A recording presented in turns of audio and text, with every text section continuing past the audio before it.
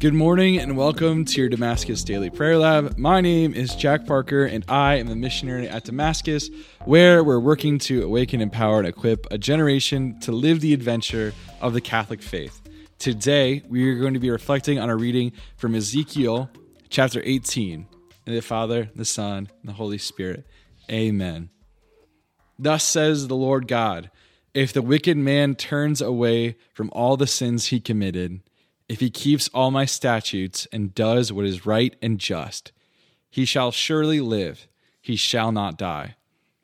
None of the crimes he committed shall be remembered against him. He shall live because of the virtue he has practiced. Do I indeed derive any pleasure from the death of the wicked, says the Lord God? Do I rather rejoice when he turns from his evil way that he may live? And if the virtuous man turns from the path of virtue to do evil, the same kind of abominable things that the wicked man does, can he do this and still live? None of his virtuous deeds shall be remembered because he has broken faith and committed sin. Because of this, he shall die. You say, the Lord's ways is not fair. Hear now, house of Israel. It is my way. Is it my way that is unfair? Or rather, are your ways unfair?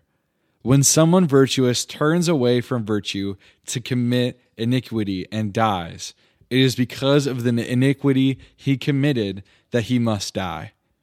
But if the wicked, turning from the wickedness he has committed, does what is right and just, he shall preserve his life, since he has turned away from all the sins he committed. He shall surely live, he shall not die. I love reading from the Old Testament prophets because it helps give an understanding of what the Lord was dealing with before Jesus came. I love hearing stories about Israel and how constantly they messed up, because it helps me realize that I'm not alone. There's actually a whole nation of people who consistently and constantly failed and messed up, but the Lord was still willing to forgive and save them, that they'd actually received a gift of his only son to save them as well. And so reflecting on this reading, I think it's pretty cut and dry, but it can get hidden in the bushes of all these weird words and poetry that may have been recorded with. But I feel like what the Lord is trying to say through this reading is that there is always a chance for repentance, but there's also always a chance to turn away. That when in our walk with the Lord, we constantly have the choice to either turn and face God and choose God, or to turn away from God and choose something that was not for us, that we can choose the wrong path. And so on this second Friday of Lent, looking towards this whole week, we may have had maybe meat this morning, or we forgot about the fast, realizing that it's not the end of the world, but if we take this fast seriously, that if we take what the Lord is calling us into this Lent seriously, the Lord will forget all of the different sins we've committed.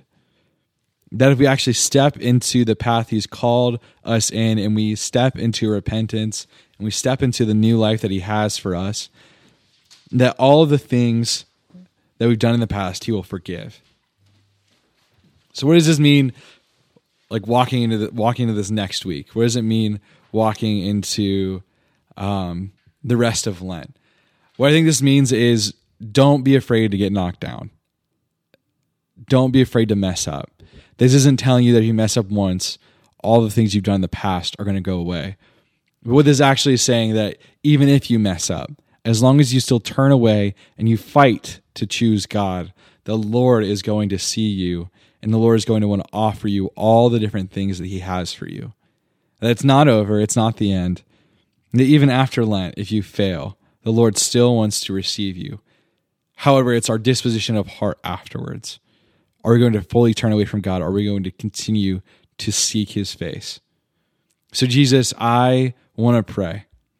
I want to pray that whether this Friday has been hard, Whether this last week and a half has been hard, God, I want to pray for new grace and new ardor in our Lenten fast and in our Lenten prayer, God. That we'd be hungry for you. That Jesus, this Lent, whatever hunger may come from the fast that we're doing, I pray that hunger would be directed towards you. That we'd fill all of our desires with you this Lent. And that you would not forget us, and that our heart would not lose our way. It's in your most holy name we pray. Amen. This has been a scripture reflection on Ezekiel. Again, my name is Jack Parker. To learn more about Damascus and the programs and events offered here, please visit us at damascus.net. God bless.